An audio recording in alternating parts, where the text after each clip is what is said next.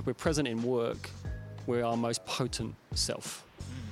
We're not distracted by what the goal is at that point in time. We've set the goal, we've come back to then just being in the moment on the journey to achieving the goal, or we're not distracted by multitasking or a conversation that we just had, so it's an incredibly powerful space from a business perspective or an organizational perspective, charities, NGOs, etc. And in relationship, it's such an important place for us to be in.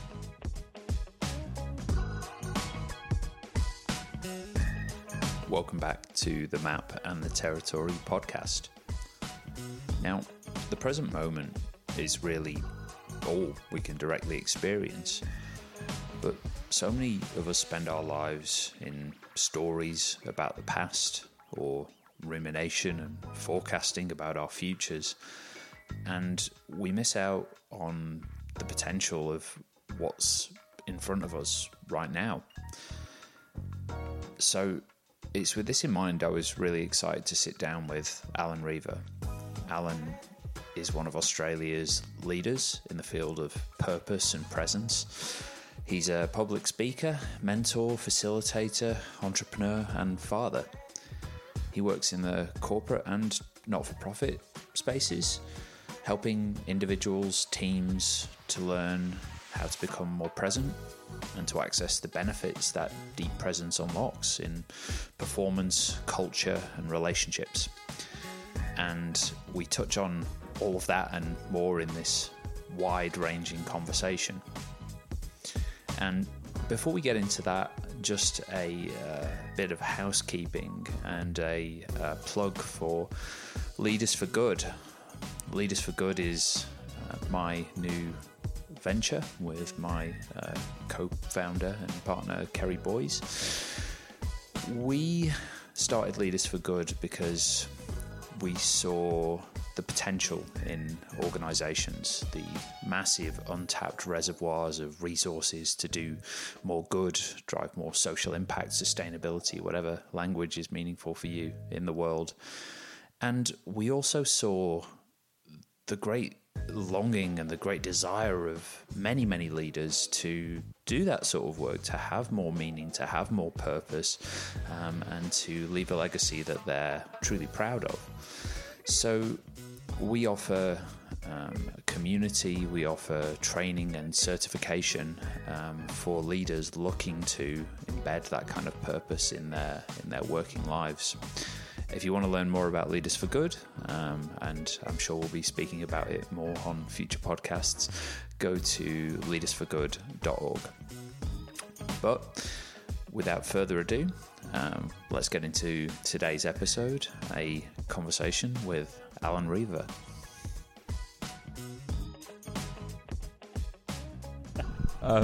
Welcome back to another episode of the Map and the Territory, and today I'm joined by Alan Riva. Alan, how are we going? I'm good, thanks, mate. Thank you so much for having me and for bringing me down to the university. I've never been down to this part, and it's I had a walk around earlier through the old buildings. It's stunning, and the gardens. It's we jokingly call it our backyard. So we have this big fancy playground behind our house, and this makes up for urban living without a spacious backyard of our own. It must be lovely to have all this space, just to be able to get out into. It's nice, and particularly now with a little one in the house. I mean, he's not old enough to enjoy it yet. He's beyond the walks around with mum and dad, but he's little Bodhi's 8 weeks old now, so the potential for him to come over here when he's a bit older and have a kick around in the fields and a run and all the rest of it is it's beautiful. We consider ourselves pretty lucky.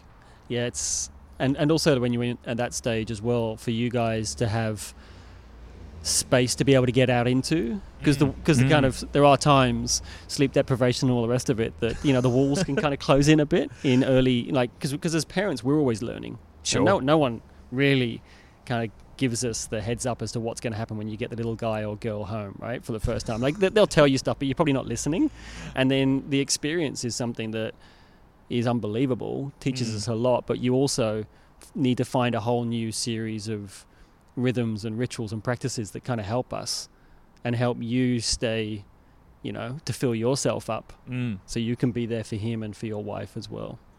Yeah, absolutely correct. The new rhythms are forming as we speak. I wouldn't say they're solidified yet. And I was saying to Kat, my partner, the other day, the kind of the lesson you learned very early on, or we did, was that you just when you think you have it figured out, it shifts again. And at the moment he's going through so many minor developmental stages, so it's like, oh, we've got the feeding nailed, and next week no, we very much don't. But the space has been this park has been our sanctuary during lockdown and during COVID as well, especially when Kat was at the late stages of pregnancy. Yeah, of course. Being able to hop out and go for a walk and have a nice sort of green leafy place that's right on the doorstep of our house has been again, feel very fortunate for that. That's such a important daily routine to kind of have anyway, and even more so during COVID, when we've had lockdown, and I guess a lot of things have been magnified for us all, right?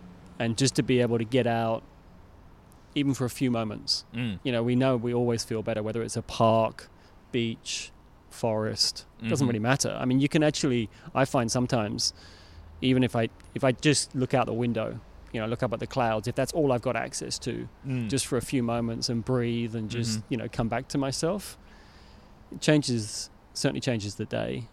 It does change the day.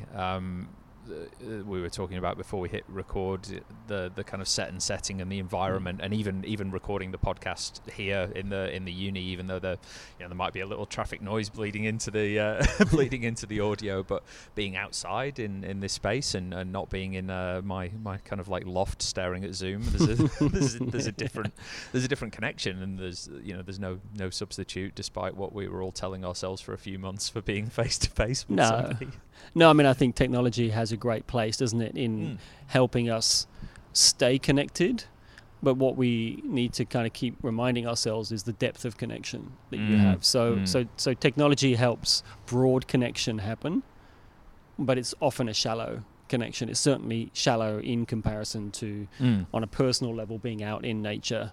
I mean, it's the same thing as you watch a beautiful documentary and you're blown away by it, but it'd be much better to be there. Yes. And it's the same thing in human. Like it's great to chat to people on Zoom or, whether it's friends through social media or whatever else it is. But to actually sit and connect and spend time with people, it's a completely different experience. You just reminded me of something. I listened to an interview with Hugh Jackman the other day. Yeah. He's a real interesting chap. I'd not really heard him speak as through his own words much. I'd seen him play Wolverine and stab some people in the face. But he was talking about he loves puzzles, and he was talking about he's gotten into having his favourite places, particularly natural places, printed up on jigsaw puzzles and kind of gifting them to his wife or himself. And the level of noticing from building that place, and the level of, like he said, you'll never look at the natural environment that you're so familiar with, or you think you're so familiar with and you're so intimate with, in the same way that as when you've had to make a 1,000-piece jigsaw puzzle out of it. I love that. I love that too. I was like, there's something about that kind of the forced attention on the micro noticing and on the very minutiae of the detail that I thought was really it's like interesting. An incredible kind of practice of presence, isn't it? Because when we're distracted, we miss so much. And if you're, as you say, if you're sitting in front of a 1,000-piece puzzle, you're only with that one piece of that environment at that point in time. Yeah. And then when you go back to it, of course, either it's there or it's changed because the seasons have changed or something. But the lens that you must look at it through, that's lovely, isn't it? I thought so. Better than stabbing people in the faces with a big Peter's Wolverine. with your adamantium bone claws.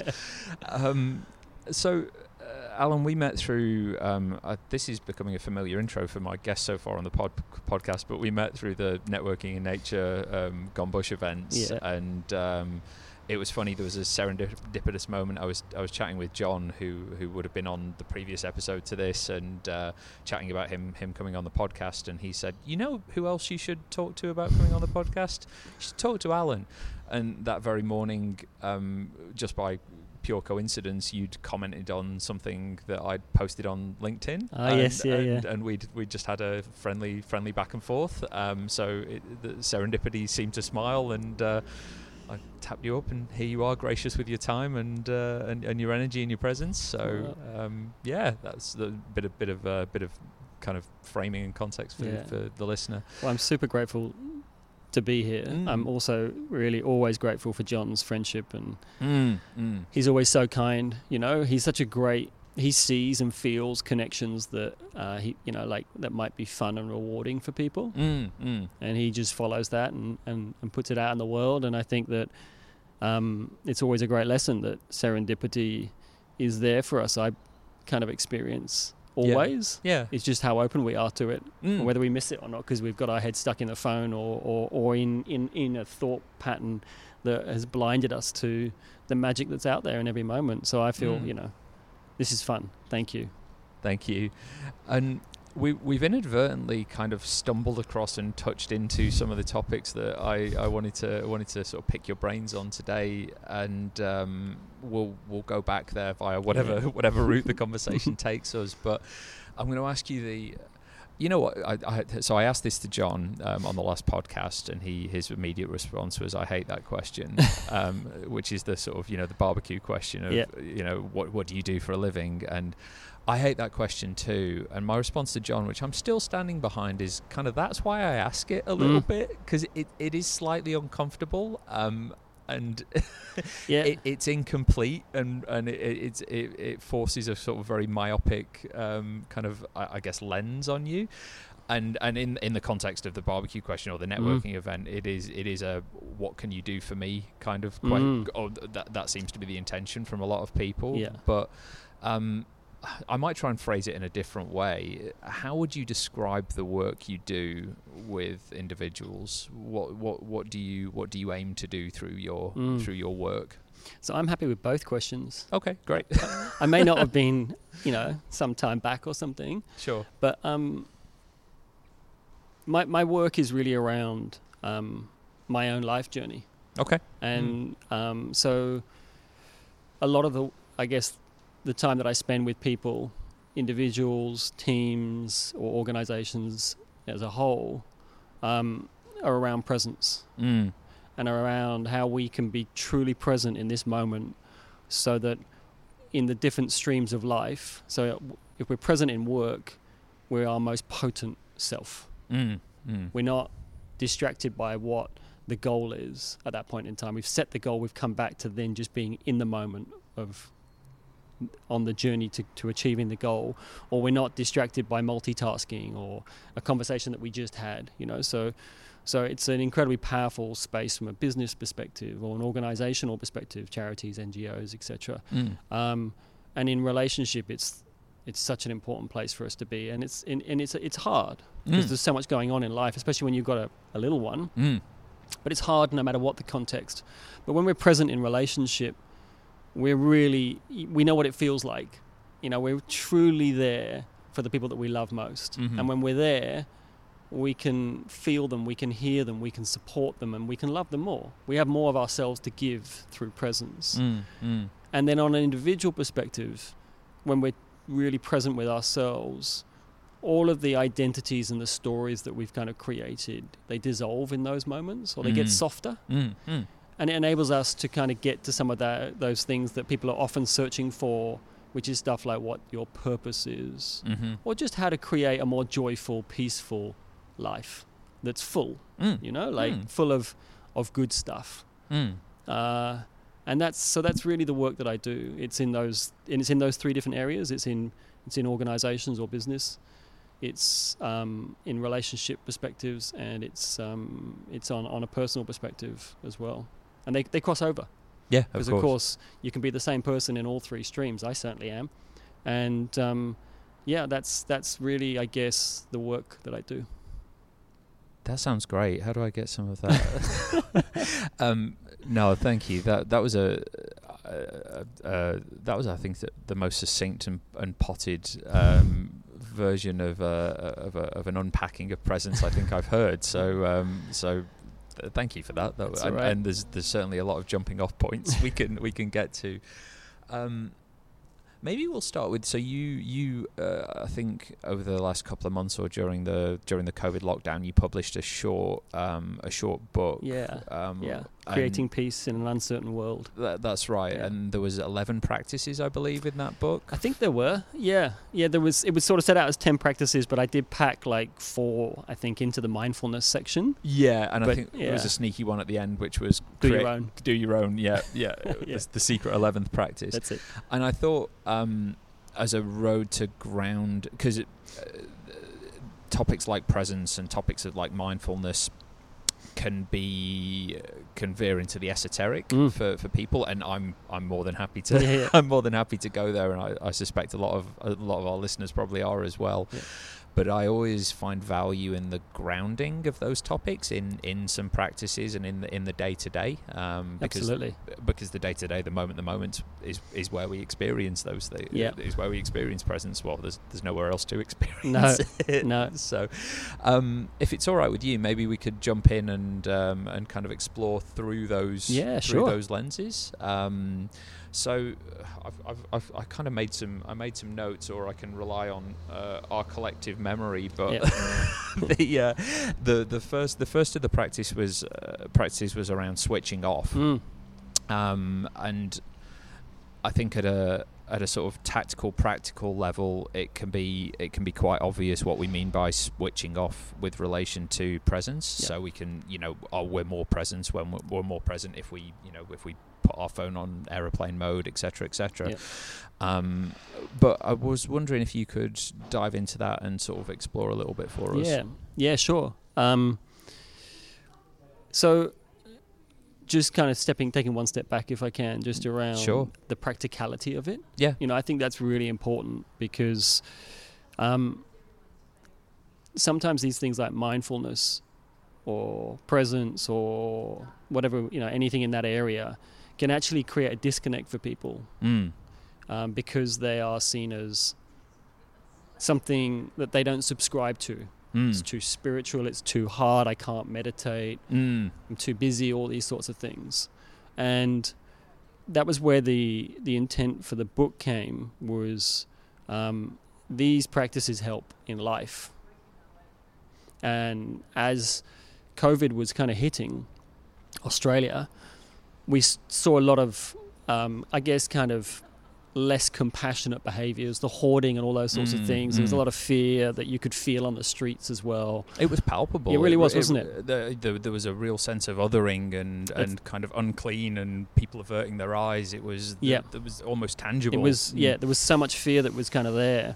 And I remember I was doing my morning practice, which includes I live in DY, very near the beach, and there's a beautiful series of rocks there that you can get to, that is kind of a rock shelf that then kind of melds into the ocean. Stunning. The whales come past at the moment. Dolphins were out this morning. Oh, beautiful. Sunrise coming up. But so I was sitting there enjoying the sunrise, and I'd had a little meditation, and I had this sort of experience where I saw the world, and I saw 7.5 billion people, and in the very next moment they each chose to do something for someone else, and it was just like this glow, it was just so beautiful, just kind of sitting there and experiencing this, and it was so different to what was happening in the streets and in the supermarkets, and that was kind of what, without realizing, as I walked back to the cafe, it was before the shutdown of the cafes or takeaway only cafes,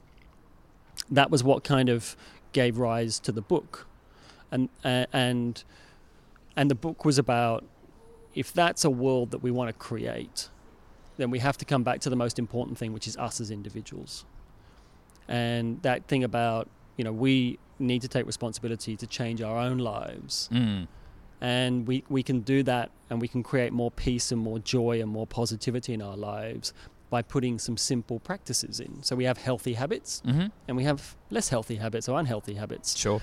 And so that was really the background to the book itself, and the context of it.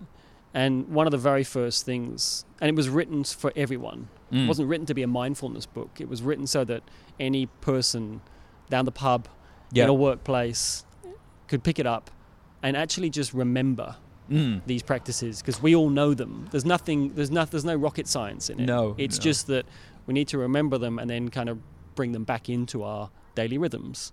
That was certainly my experience picking up the book as well. Very, very accessible. Very clear. I mean, I sort of blazed through it very, very quickly, and but still was reminded of some of the practices that I could perhaps put more emphasis on and come back to. So yeah, I can point to that, and thank you for jumping in with the context around the book as well. Right. That was I was keen to get straight to the practical, which is again I guess an expression of presence in the moment around my own biases and my own own tendencies. And the reason I wanted to sort of start with that, because it does bring it into the practical, which is what can we do as individuals to create more peace, more joy, and more positivity in each moment. And we do that through the practical. And so if the first little practice is around switching off, it's our relationship with our phones and our watches or whatever they are these days are all things digital. And as we touched on earlier, the connectivity that we have through technology is an incredible enabler. However, also it becomes something that really starts to reduce our ability to be present in the moment because of its addictive nature. Absolutely. And so it's something that we can all do. It's something that I still struggle with day in, day out because it's addictive. Sure. I mean, I remember actually we had a conversation at one of the networking and nature things where you mentioned that you'd been pretty good and you'd kind of almost been on a bit of a, let's just call it a digital detox, but you'd been mindful with your use of technology, and then you'd done a few posts and blogs, and then you found yourself checking for how many people had liked it and all those sorts of things. Absolutely, right? yeah. And so it's something that is always going to be there for us. So it's not, again, all these practices, they're not things that you just master and they're done for good, right? No, you've always got to keep in the habit of them. And also when you drop out, don't worry about it. No, just go, all right, cool, I'll come back to that, and you bring it back into your life. So switching off is really that simple. And I find it's most helpful around the start and the end of the day. So how I start the day really sets up my day, and how I end the day also seems to flow into not only just great sleep patterns, which we all know are super helpful on a mental, emotional, and physical health perspective, but also helps me in how I start the next day. So my practice I try to work to is that this could be 10 minutes for someone. Okay, so for me personally, I try and do an hour to 2 hours without turning the phone on in the morning when I wake up. I wake up pretty early, like 5:30. But even if you were to be mindful about not turning your phone on for the first 10, 15, 20 minutes when you wake up, and at that point, if you're in relationship, maybe you turn to the person that you love and just tell them how much you love them, or some kind of how grateful for you are that that you're there together in that moment. That already is bringing drops of positivity into your day. Versus, which is easy to do, your phone is your alarm and you turn it on and then you flick it onto off airplane mode, and next thing you know you're lost in that endless tunnels of information, and it switches the brain on, but it switches everything else off.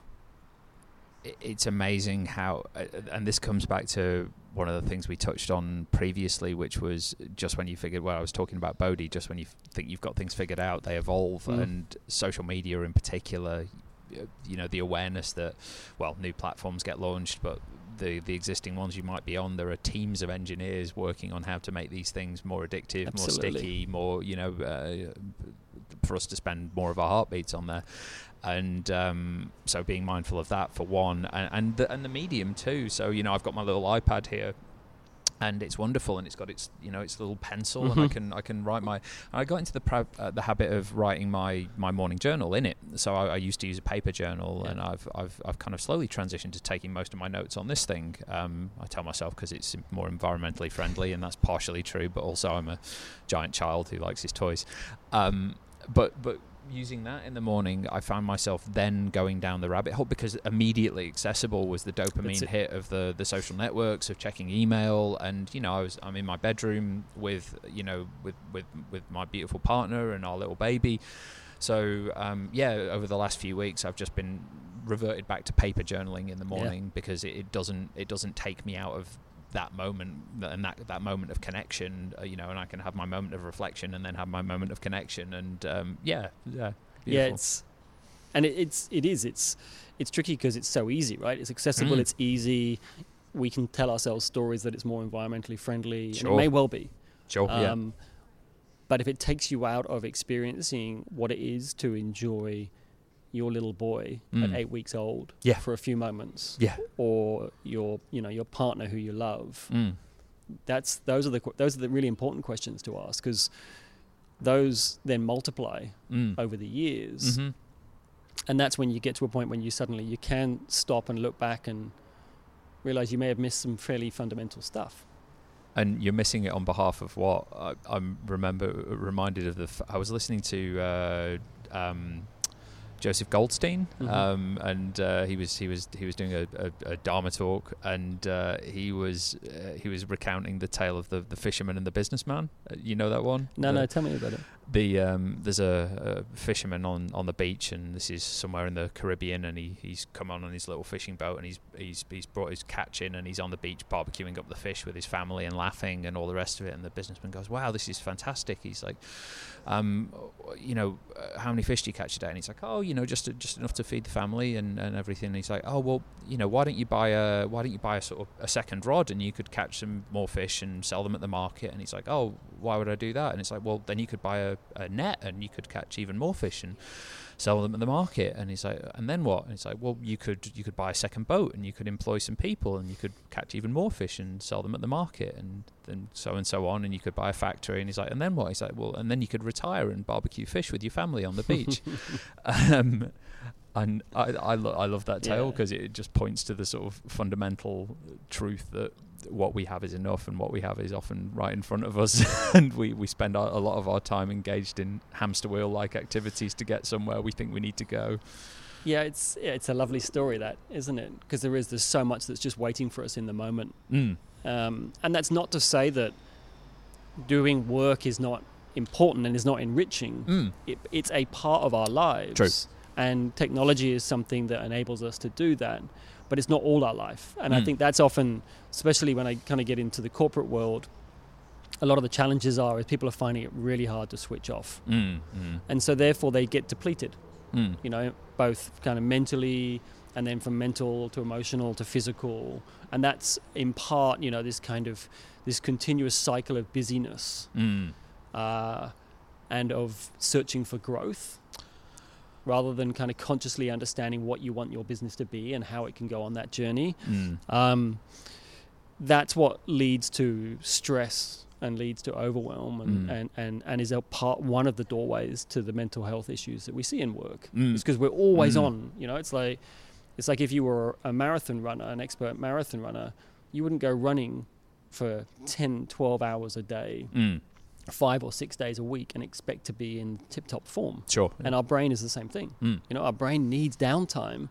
Absolutely. And that's why switching off is important, because it's not making it spark at that point in time. And actually what you get to do is when you're like sitting and watching your little boy like smile back at you, and you're just in that moment with him, you're thoughtless, because all you can be is you can just be present in their presence. And that just fills you up so much. But also that thoughtlessness, that kind of wordlessness in your head is giving you downtime. It's replenishing your mind so that when you need to switch it on, like your technology, it's there and ready for you. Yeah. And what comes up for me about that story is as you say, it's not the lack of doing and the lack of work as a means to fulfillment, because one of the seeming truths about humanity and our nature is that some degree of overcoming and some degree of striving seems to be ingrained in our DNA, in our being. So it's more the gratitude and appreciation. So the appreciating what you have, being grateful for what you have, and not discounting or being blind to that, while at the same time being more present as well with the work you do, as you say. And And work then takes on a completely different tenor. It takes on in fact, you come alive more to the work because it's coming from a deeper well, or a very different well than the well of kind of story and societal expectation that you might be drawing from otherwise. Yeah, I feel like when you're doing something because you truly want to be doing it, not because you feel that it's an expectation on you. It comes from a completely different space. So yeah, the intent, the energy that you bring to that is so different. I mean, there's a lot of research, isn't there, that's been done around when people pass, what are the big reflections? And I think it often comes up that the number one regret is that they lived a life that they thought that was expected of them by others, and not the life that they wanted to live. Sure. And so yeah, absolutely, by coming back and knowing, feeling who you are and what you want to be in your work is so critical to happiness and to joy. And it's a journey. Sure. We can't all throw our job away tomorrow. And no. I mean, I spent many years doing different work, doing consulting work and marketing work and all sorts of stuff, which I really enjoyed. Same, yeah. And I still do. Yeah. And I enjoyed the people that I met along the way. And it's helped me walk towards where I am now, and who knows where I'll be in 10 years' time. Some of the work I'm doing at the moment, and for a conversation offline, actually, I'd want to pick your brains about this, but a new venture I'm starting up in the social enterprise space is around helping leaders where they are now maximize the good they can do in the world and kind of leverage the power of the organizations they're in. Yeah. But it is about starting where it's about meeting yourself where you are. I think a lot of not the pushback, but the hesitation I hear from people with regards to the work of mindfulness, of presence, of self-development is that there's almost an expectation there intrinsic that if I'm not good at it straight away, that's not for me. Yeah. And I hear that most of all with regards to meditation, because it's a nice easy example to ground this in. But people sit down and they download the Headspace app and they fire it up and they spend 10 minutes getting distracted by their own thoughts, think they failed and don't go back to it. I had that very same conversation with my beautiful 15-year-old daughter during the week up at Seal Rocks, when we take some time out every year to be with each other individually. So Ayana and I, and then Noah, who's my son, and I, and Nayeli, who's my partner, and I, and then as well as a bigger beautiful unit as well. Yeah. But we have kind of have an ongoing conversation, and her response to meditation is that she can't do it because she thinks too much. Sure. Yeah. And it's a fascinating thing again. Because meditation is not about not thinking. No. At least it's not from my experience. Meditation is about becoming aware that you're thinking and aware that you have thoughts and that your thoughts are not you. Mm-hmm. And so it like the first part of meditation, or one of the first steps, is the kind of creating a separation or an awareness between you and your thoughts, you and your emotions, so that you're not caught in them. Yes. And so the thoughts are almost like a metaphor, an analogy for technology. Like, we get caught up in it. Like, we get caught up in our thoughts. And so, yeah, it's a challenging thing, because especially for the Western mind, because we're so goal orientated. And so if we don't achieve that goal quickly, quite often we can drop off, and go and chase some other goal. And that's, again, if you come back to the book, there's a couple of chapters or practices around kind of mindfulness, and I always find that the easiest way to step into any of those sorts of practices is to do what you're doing, what you normally do, and just do them slightly differently. So, for example, walking meditation or mindful walking, we all walk every day, and so the book talks about, and I do this work with a lot of people, is that when you're off on your daily walk, just take 20 steps or take 50 steps. Just take a period of that walk, and then just walk slower than you've ever walked before. And then, on a side note, how hard do some people find that practice? I know.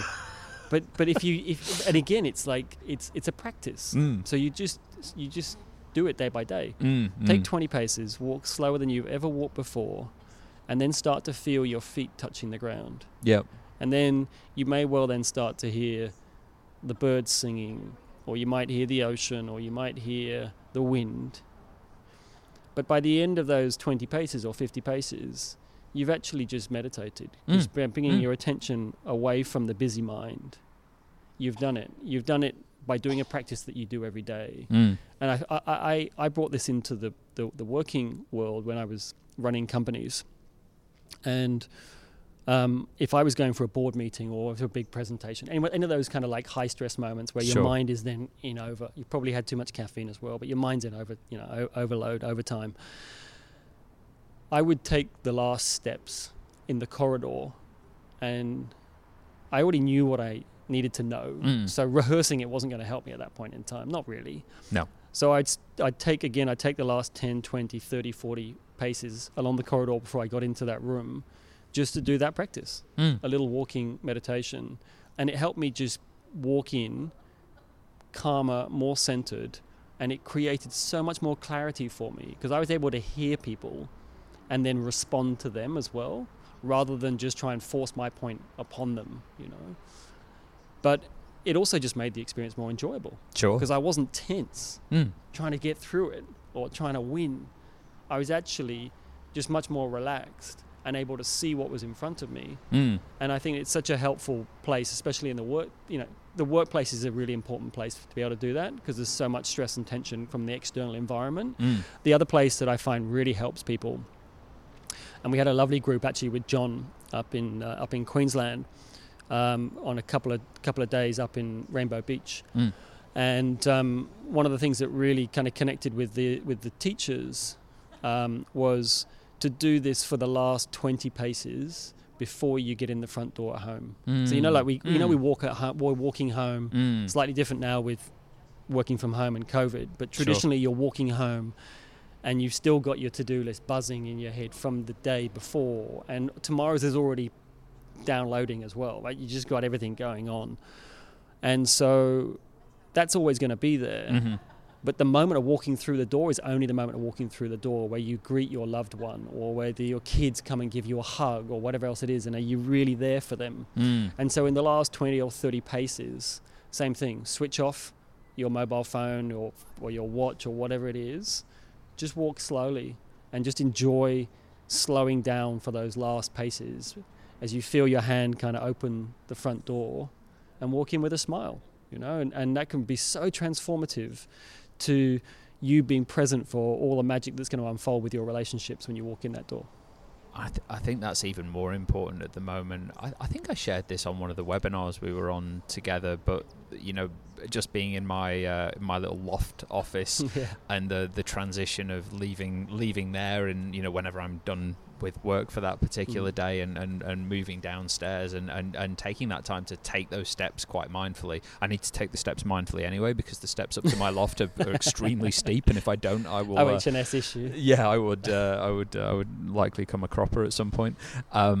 But that's a nice forcing function. But I completely agree with that. That the portal or the transition point or whatever that is for you, and just to bring emphasis to the idea of practice as well. And I heard the term, and I like it because it's a useful analogy for people, but spiritual athlete. So some people seem to have the look of being a natural spiritual athlete. So they sit down, the first time they sit down to meditate, it clicks for them. They're able to notice their thoughts, notice their feelings, the sensations, whatever the practice is, they get it. And other people seem to struggle themselves with it, and who's getting the most benefit out of that session aside. But we can all improve, and we can all make progress on our in our spiritual practices. So to take and hold the frame that these are practices and something that need to be cultivated is I think an important one. Yeah, I think the sports analogy it's a good one, especially in Australia. Sure. And whether you are the spiritual athlete who it initially comes easily to, like any athletics, like any sport, the more you practice, the more you get out of it. And the same thing if you're finding it challenging. And the thing is with stuff like meditation, is you'll go through phases where you're in flow. It's all cruisy.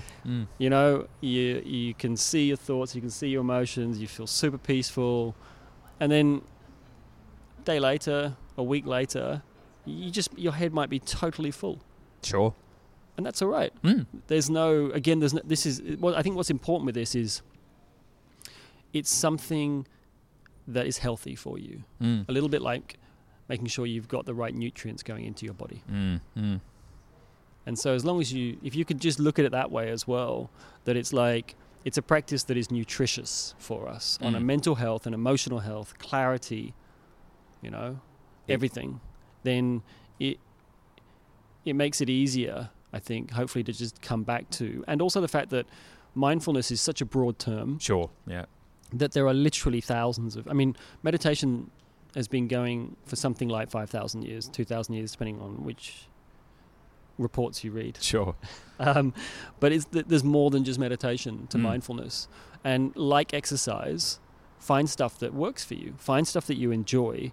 If you're not a gym goer and you sign up for the gym...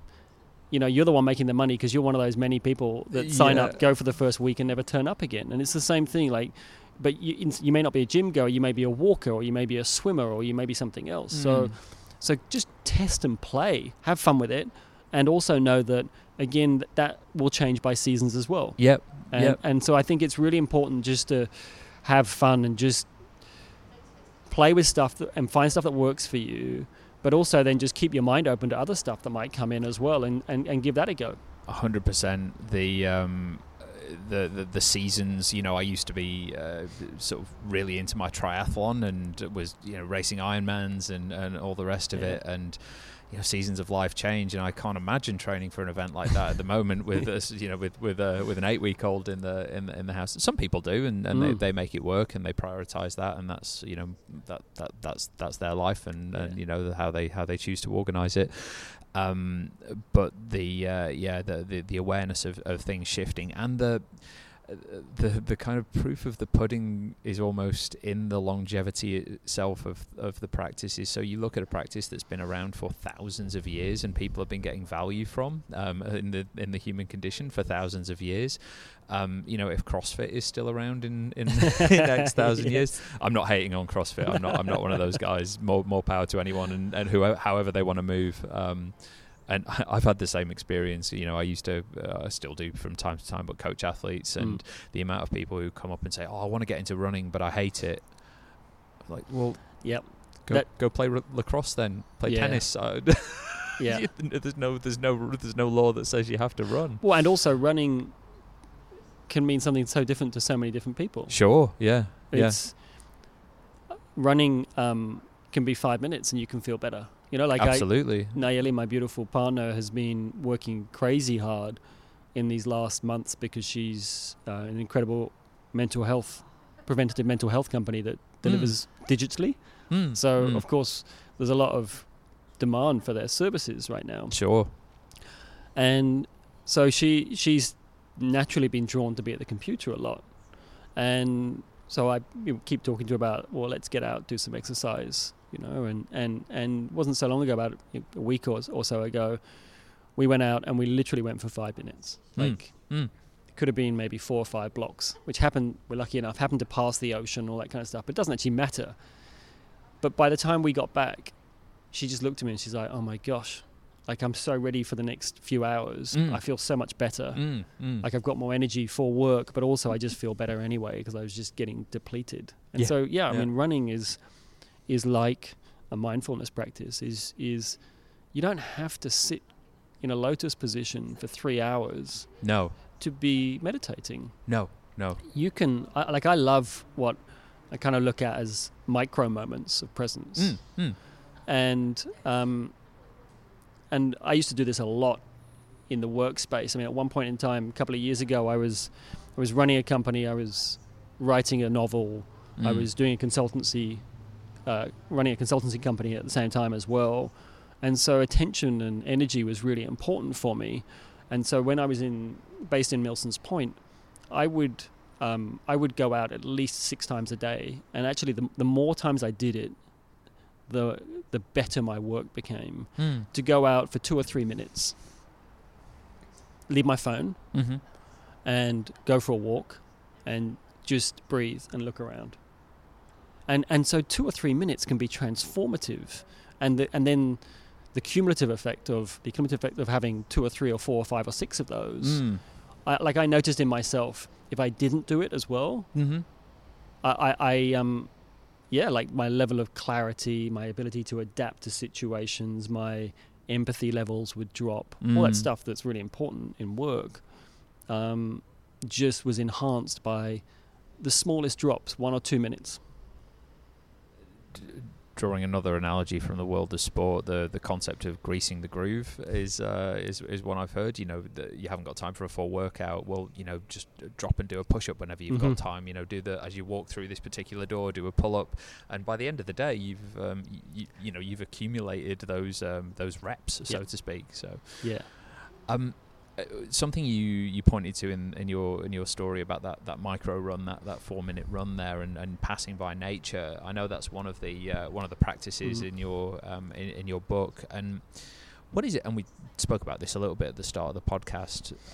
It seems to be, common to the human condition. There's a phrase in Japan, forest bathing, which I think is a lovely expression. Yes. What is it about nature, do you think, that has such a profound effect and demonstrable effect on our states? Okay, so I'm going to talk about this from a non-scientific perspective. Sure, yeah. It's just my own lived experience. But for me, nature is a place that drops me into just being in the moment. So if I think about a moment in nature, nature has no demands on us, right? So it's not taking from us. And to be around trees and plants and grass and water and all these sorts of things, they draw us into just the wonder of being in the moment. A little bit like the puzzle is that nature draws us into these, like, the tiniest moments. You might be walking past, a house and a garden in springtime, and the flowers might be flowering. And there might be a bee pollinating. And so nature will draw you into just watching that bee. And it might just be for a most fleeting moment. But that, again, stills our busy mind, which is replenishing in its own right. And then also it's just a beautiful thing to watch. Sure. And then the other senses might kick in, and we might smell the flowers. Yeah. Or we might maybe even hear the buzzing of the bee. And so I think that nature just, for me, it naturally draws me into our natural state. And you'll know this from having a little one. When we're born present. And we're just there, and children are amazing at this, Sure. When you've got a little baby and they look at you, they're really looking at you. Really looking at you. And so they invite you into that space as well. And so our inner nature is to be present and to be full of love. And nature, by definition, helps do that. Like, it draws our nature and nature together combine to draw us into presence and just a love of the moment. You just end up in awe. I mean, there's the big stuff that you can talk about. Like, I was out for a surf with Ayana last week, and whales started coming up, and then dolphins came up, and of course you're just sitting there and you're just in complete awe, and you're like there's love and gratitude, and you're just beaming. Sure. But you don't need the big stuff for that, and that's the thing I really like as well as a practice, is getting more and more and more into the micro moments, rather than searching for the big sunrise. Sure. Because every sunrise is different. So if you're going to start to grade them, you're going to start to deplete your experience of them. Yeah. So just come right down to the smallest moments, which might, for me in a sunrise, might just be just watching how one strand of light just comes through a cloud or something, or it might be just feeling the rock that I'm sitting on. Yeah. And I think all of this stuff just helps draw us right into the moment. And in the moment is where all the magic happens, because when we're in our mind, we're either in future or past state, right? Yeah. Yep. And so I think nature is probably one of our greatest guides, children too, but nature's sometimes more peaceful than children, at doing it, is one of our greatest guides of bringing us into a state of presence, which just tops us up and just fills us with like awe and wonder.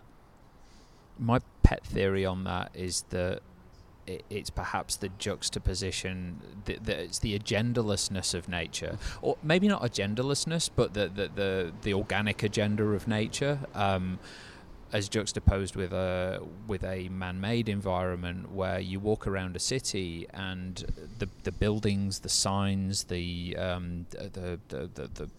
lights, the crossings, the people.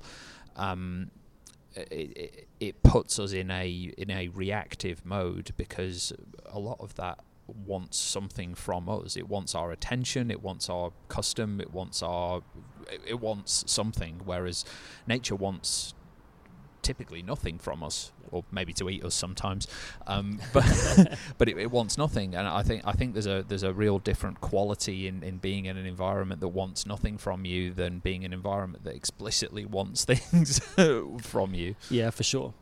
I mean, that kind of comes back to a little bit of technology and as well.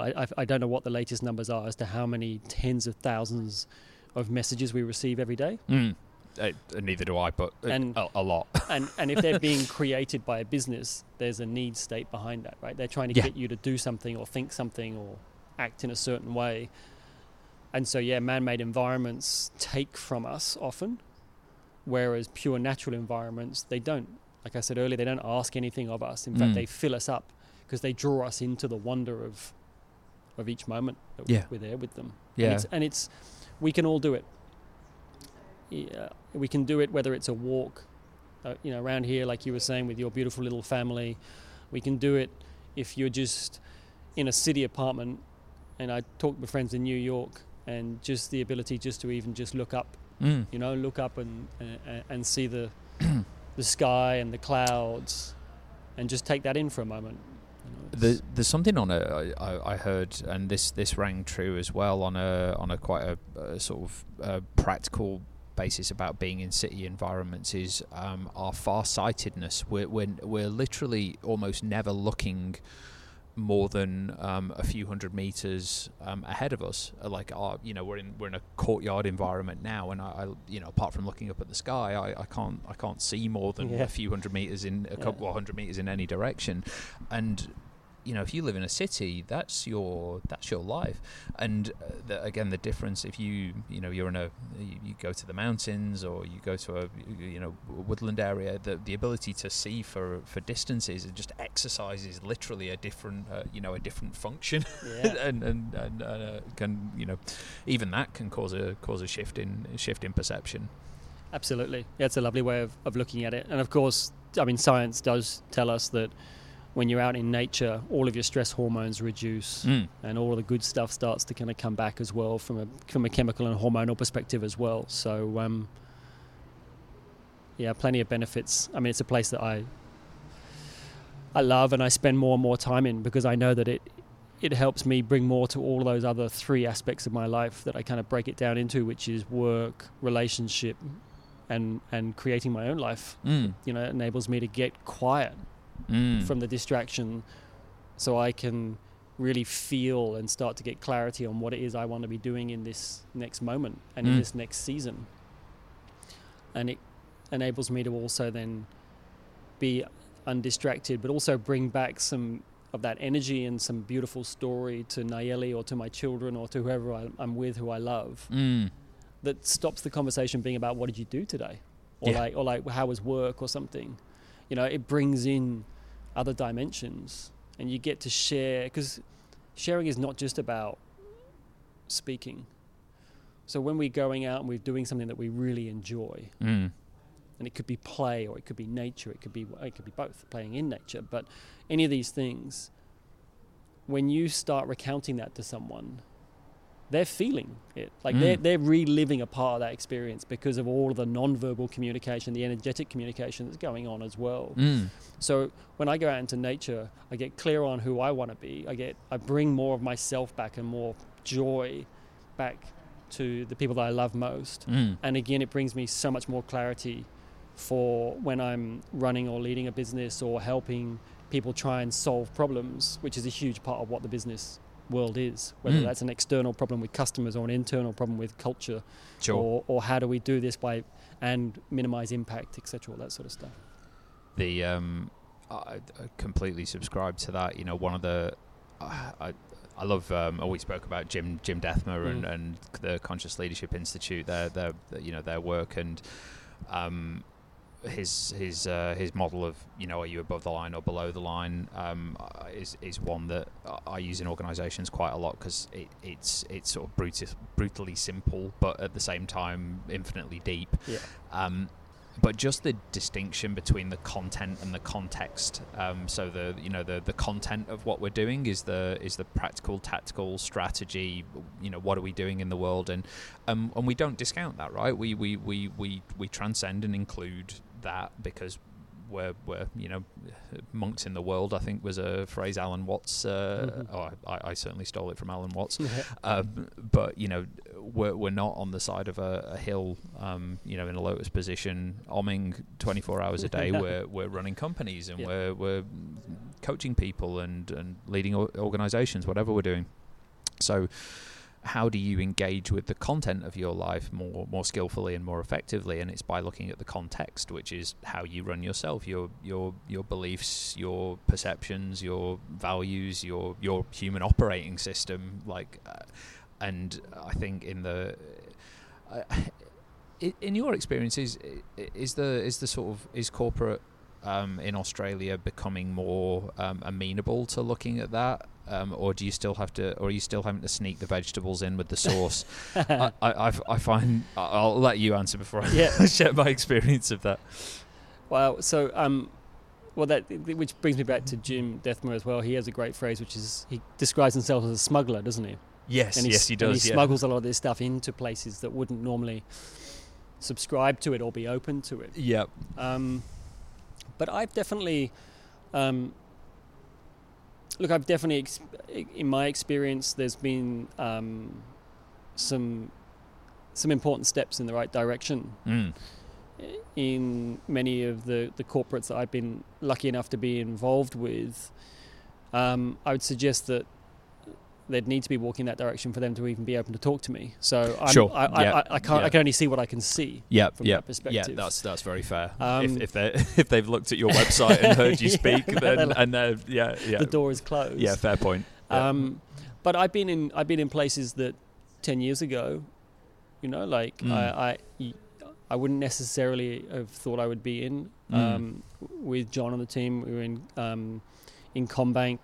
Around Are You OK Day, and doing beautiful, effectively mindfulness sessions and workshops, but just to help people de-stress, and then some keynotes and those sorts of things. So to be in the big four banking world, as well as other places, shows that there is some really positive movement that's going on. Lena, who I know you had on the show a little while ago, I bumped into her yesterday morning. Oh, beautiful! And we were talking about a role which is a head of wellness. So, and she was explaining it to me. I said, I said something like that's really beautiful, and she asked what was beautiful, and I was like, well, that an organisation is investing in a full-time headcount in that space, because there's one thing to bring in external, let's just say consultants, guides, whatever you want to call them, facilitators. Yep. Around a once-a-year event or something. That's still really nice, and it's an important step. But it's, as we know from a business perspective, both culturally and economically, to invest in that and say to your people that this is important for us. We've employed a heavy-hitting, individual with a decent salary, and we're literally investing in this and you. And it was a decent-sized company. Sure, and in the IT space, it was. So it's not, it's not Patagonia, who I love, but who you would expect to be doing that sort of stuff necessarily. But so I think that there has been some important steps in the right direction, or in a more healthy direction. And health, I think, has been one of the big drivers. So I think the mental health crisis, as it's termed, has been a major driver. And so businesses will look at things both in terms of their culture and the health of their employees, but also economically, and so absenteeism as a result of mental health challenges and issues and stress and anxiety, etc., is a major one. So I delivered a keynote last year, and not just absenteeism, but I forget the figure now, but the cost of the Australian economy of presenteeism. So being in work, but being nice. being so fatigued and so run down, ill, burnt out, whatever it might be, that you're not actually doing anything.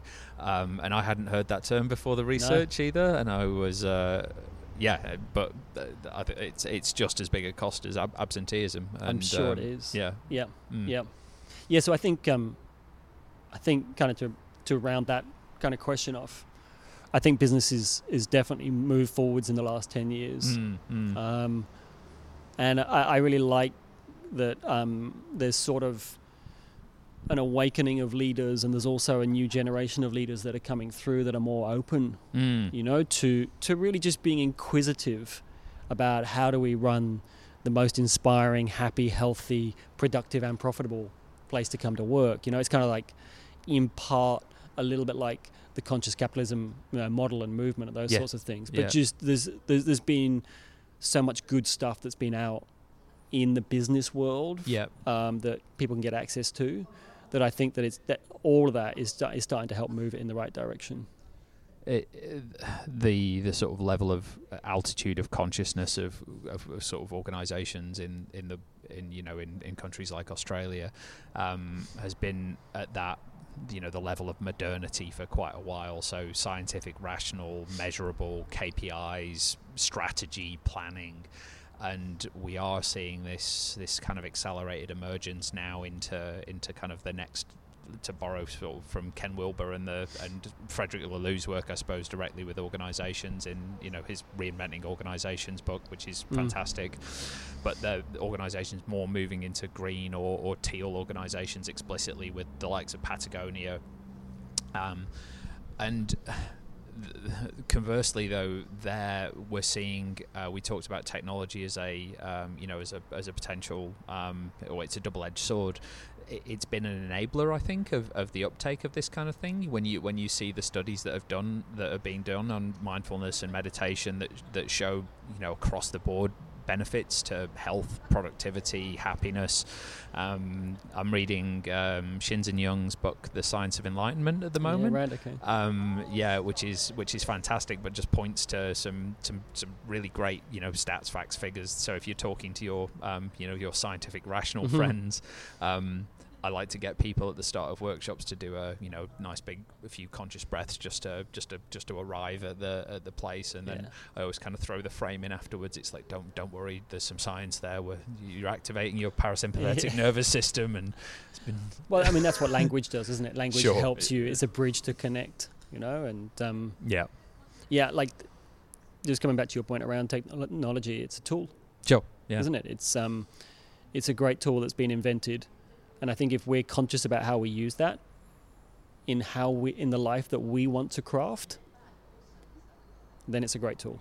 Yeah. It has some amazing benefits to it. Well, we couldn't be here having this wonderful conversation that we're sharing with you without all of this cameras and cables and all this jazz. Alan, I'm mindful of our time today, and I don't want to keep you for too much longer. But if I may, just offer up some rapid fire questions. Go for it. The questions are rapid fire. Your answers don't have to be. What do you obsess about on evenings and weekends when you're not thinking about mindfulness and presence and things of that nature? Well, so the first thing is I don't think about mindfulness or presence too much. Yeah. What do I obsess about? I don't obsess too much. I used to be really obsessive. Right. Like goal orientated. But the things I love, if that's a little reframe for that. Sure. Yeah. Absolutely. Is nature, connection with nature. Yep. My routine. Generally, if we can talk about weekend routine, but it looks like I wake up early, I go and sit on the rocks, I watch the sunrise, and I just am always blown away. Do a little meditation at that point. Usually come back and wake up Ayana, who's my 15-year-old daughter. Mm-hmm. We'll get in the water and have a surf, which I just like that every time I dip my head in the ocean, everything washes off. You know, I come out a better person every time. So, you know, that's a big love for me. And then the day will then often focus around with Noah, who's my 12-year-old boy, and with Nayeli, my lovely partner. We all love nature, so we don't pre-plan stuff. So we then sit down and work out what we want to do in the day, but generally it'll always revolve around some kind of adventure in nature. And so, yeah, if we were to say obsession, then it would be just nature, you know, and just getting out and living in it and experiencing it and learning from it and just connecting deeper and deeper with the people I love most. Beautiful. In it. What you can answer this in one or two ways. Are there any books or resources that have either really impacted your life or your work, or anything you're kind of reading at the moment or looking forward to reading that you're excited about? Wow, that could be a huge long list. Sure. And I have a memory of a goldfish, or at least the stereotype of a goldfish. Like, I love reading, firstly. And I might just talk about or just mention a book that I have just finished that was fantastic, and it was called Sand Talk. Sand Talk by First Nations guy called Tyson Yunkta-Porter. And Tyson, I'm sorry if I've pronounced your surname wrongly, but it's a beautiful book. It's like, you know, when someone's writing and you feel like you're sitting around the campfire with them as they're kind of just unpacking wisdom. That's one of these. Okay.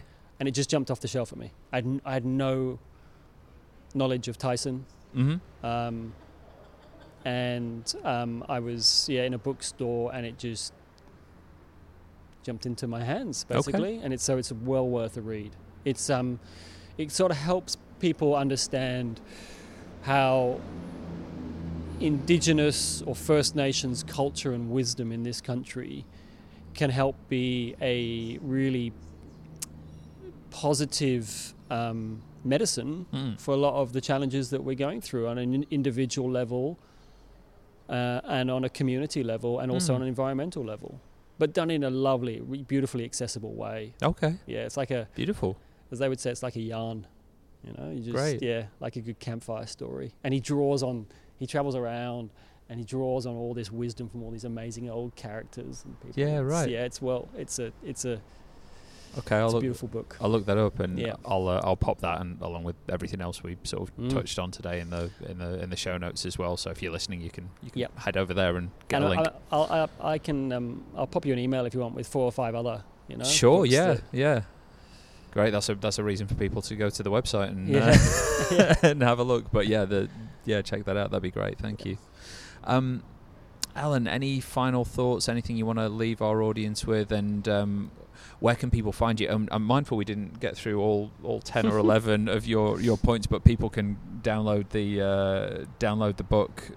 So where can people find you? Where can people find the book? And any final words or thoughts? Yeah, so the book and which is called Creating Peace in an Uncertain World. It's currently actually on my website, which is easy. It's my name, alanriva.com. And it's where kind of most of my stuff is right now. And there's a kind of a blog on there, and I do a bi-weekly email. I got your email this morning. Great. And that's really just about, hopefully, stuff that's kind of like drops of goodness, stuff that, you know, just stuff to take you out of your busyness and just reflect on either people or organizations, charities that are doing amazing work, or just some stuff that might help along life's rich journey. And the book is it's an ebook right now, and it's $4, and 100% of the profits go to charities. That was a big part of it. So beautiful. Lifeline and Lifeline Northern Beaches, from a mental health perspective, Stitch in Time, which is an amazing organisation over in WA, working in mental health in the kind of sort of teenage through to 25-year-old bracket, a lot of it in the rural area. And then also when you buy a book, the money goes towards reforesting our beautiful country after the fires that seem to have been forgotten. How with quickly COVID. So how quickly we move on. I know. Yeah. And there's an amazing little organisation called Reforest Now. Okay. Up just outside of Byron. And they're really focusing on one of the areas that really needs help are the rainforests. So the rainforests they don't recover as well from fires, whereas because they don't have the large seed pods and all sorts of other stuff that goes on, where fire is not such a natural part of the cycle in rainforest. Right. Okay. But they pass through that area, Mullumbimby and outside there. So they're really focusing on replanting and helping regrow the important rainforest that we have up there. So great, worthy work. Yeah, and so it's the price of a coffee was always the plan for it, and then all the other money goes to all the lovely friends. Like, it was such a great, lovely experience because after I wrote it needs to be illustrated, as you've seen, and kept it simple and all that sort of stuff. And it's a beautiful book. It's such a joyful little read, isn't it? It's and I just love Sam Boyle, who's a great friend on the Boyle Designs, who designed it. Great name. Yeah, I know, just perfect. But Sam, like most people in that industry, had a huge drop off of work. Sure. When COVID happened. Of course. Significant. And he's got a family and a mortgage and everything. Yep. And I've known Sam for a long time. And when I told him about the book, without a moment's hesitation, he said, I'll do it, mate. And, I'll do it for free. I'd just love to be a part of the journey, And so just that generosity was so lovely. So, and then another friend who helped with updating the website and all that sort of stuff. So any of the money that doesn't go to the charities in terms of because 100% of the profits go to the charity, the rest of it goes to Sam and to Techie and everyone else that gave their time for free to help. That's great. Basically the crew that brought it into reality. So, That's awesome. And we'll link to their websites in the show notes as well. So if you want to flick those over, charities and Sam's and everyone's. 100%. Alan, thank you so much. This has been a treat, and maybe if you're up for it, we could do a round 2 at some point as well. Cover the other 5, or not. And there'll be plenty more too. No, I'd love to. I've really enjoyed it. Yeah, same. So okay, thank you so much, and have a beautiful day. Yeah, and to all you listening at home, be well.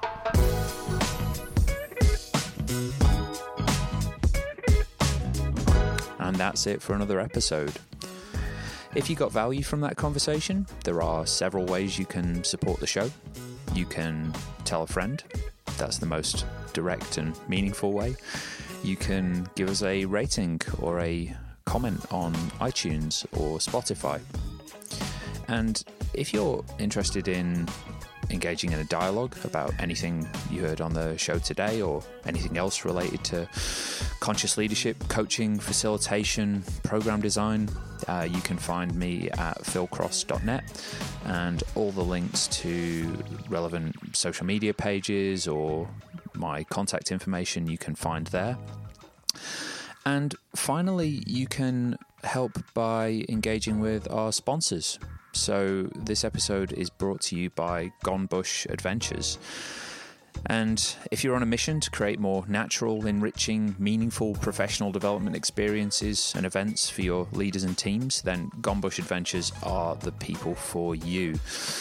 With a team of experienced facilitators, presenters, nature guides, and learning consultants, they exist to walk alongside leaders and organizations towards a new vantage point of performance, culture, and well-being.